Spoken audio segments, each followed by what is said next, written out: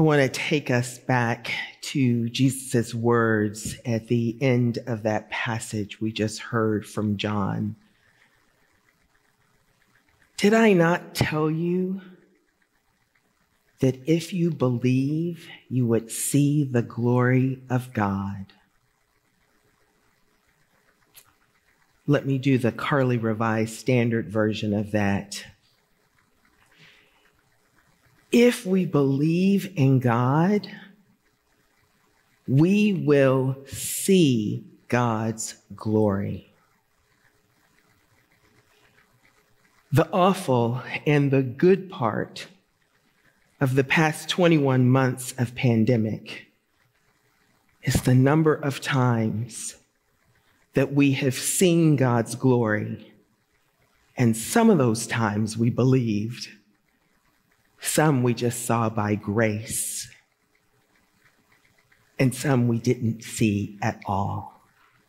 They just flew right past us. It is important and appropriate to talk about God's glory when we talk about miracles. It makes sense that Jesus talked about God's glory as he was about to call Lazarus out of the tomb. It makes sense to talk about God's glory when we talk about saints. Because so often when we talk about saints, we're talking about people who have seen God's glory. And when we look at their lives, we can see God's glory in them. We know what that looks like. Suddenly we have actions to put to those words. St. Francis giving away everything in the way he loved animals. People said that he could speak to creation and creation would speak right back to him. Clearly, that was God's glory. Harriet Tubman waking up one day hearing run and running as fast as she could to get out of slavery and then running back into it to save people. We can see God's glory in her. And I want to encourage us to look actively for God's glory and all the saints that surround us and in each other. Take a minute and look to the left. No, seriously, turn your head to the left. Whoever you see over there is a saint. Take a minute and turn to the right. Whoever you see over there is a saint. And if you look behind you, you will see saints. And that head sitting in front of you, that too is a saint. And we typically don't think of ourselves that way. We think of those giants of the faith as saints.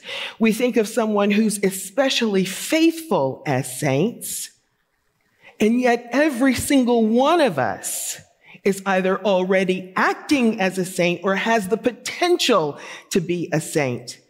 I find myself in this particular time that we're living in, unable to read people who talk about theology who haven't gone through some stuff.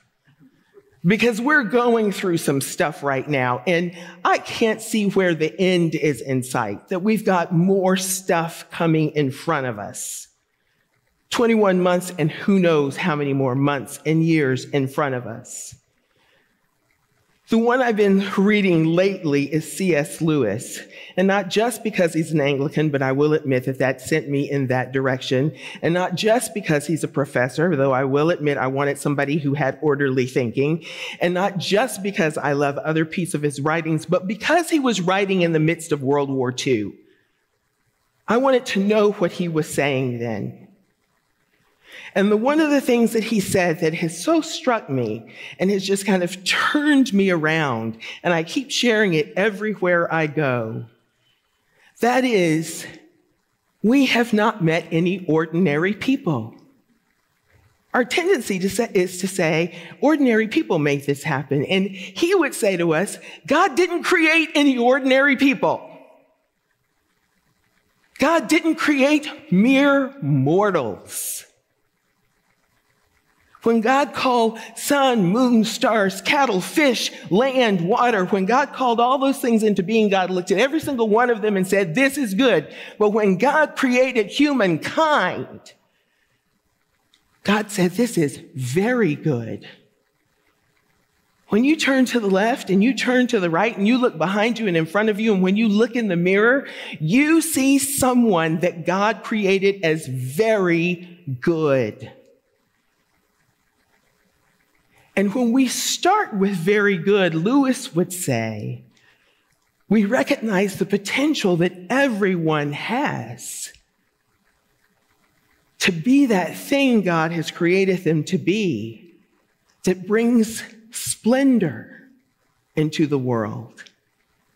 We also have the potential to not be what God has created us to be and bring horror into the world. That either of those ends can happen. I don't know about you, but I feel like I could testify to that, because in pandemic, people were either their very best or their very worst.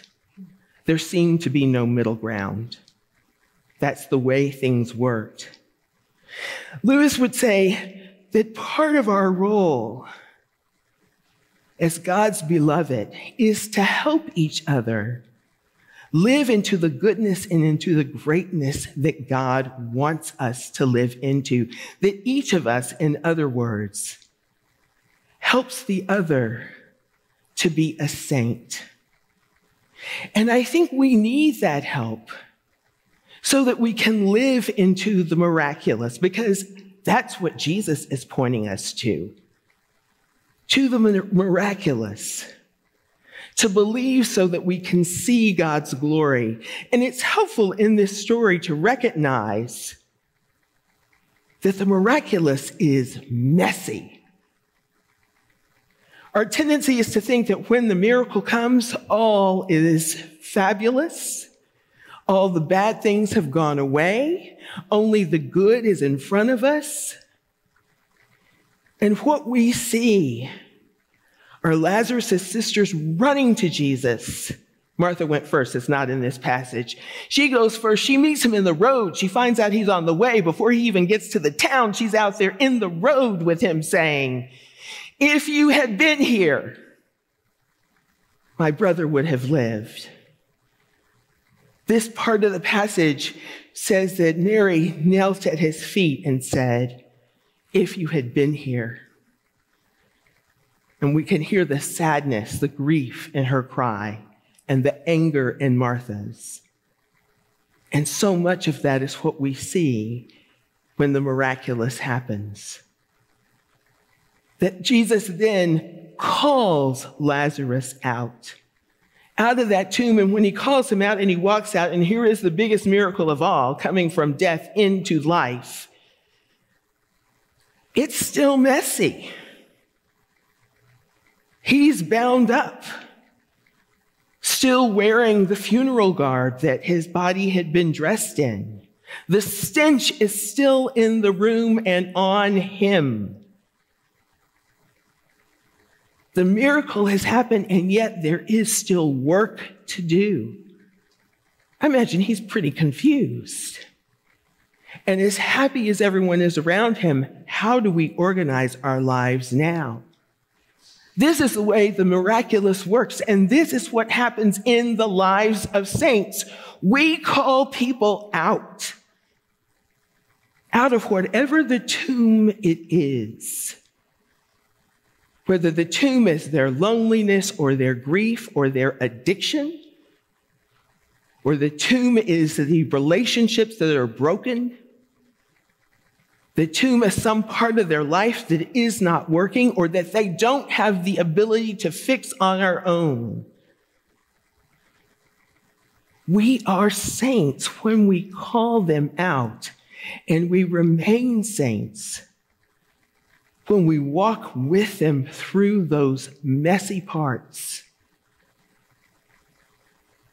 Here's the other thing about this, the way that I think Jesus and Lewis come together as we think about saints and the miraculous.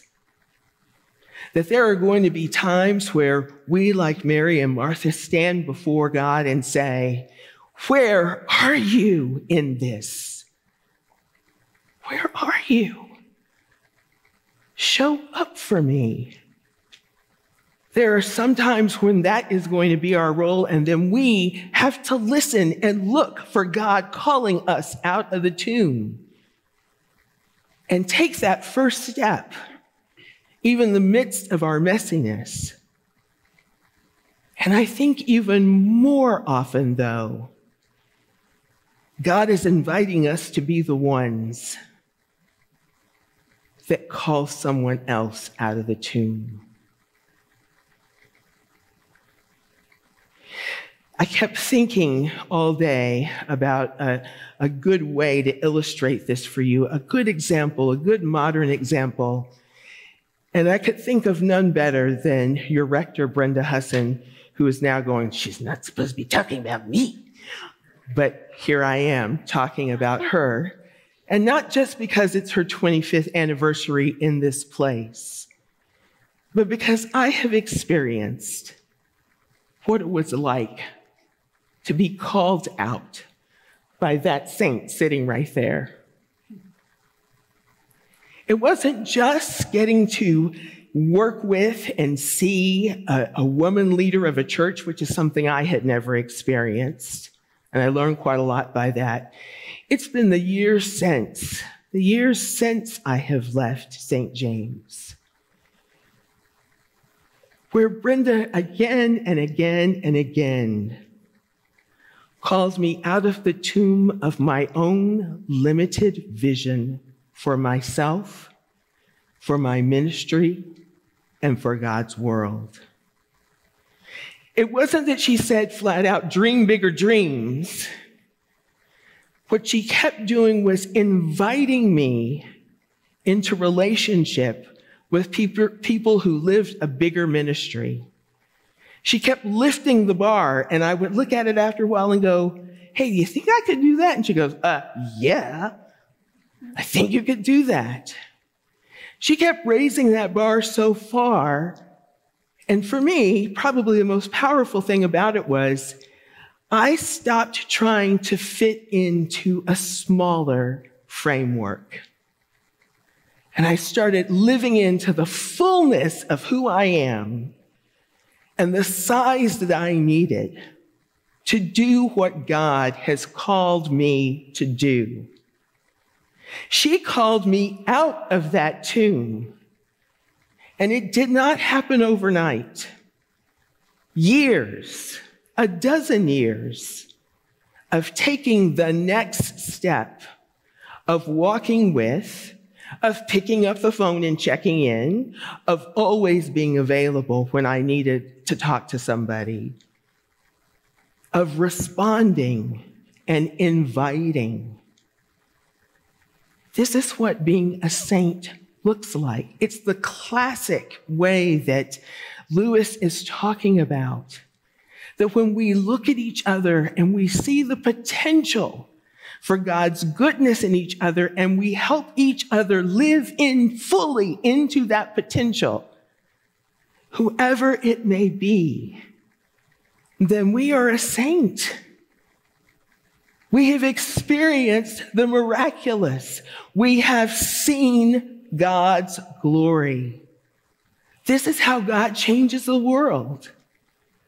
And yes, God is still going to call us out of the tomb. And yes, we are still going to experience those miraculous gifts from God. And as importantly, every single one of us,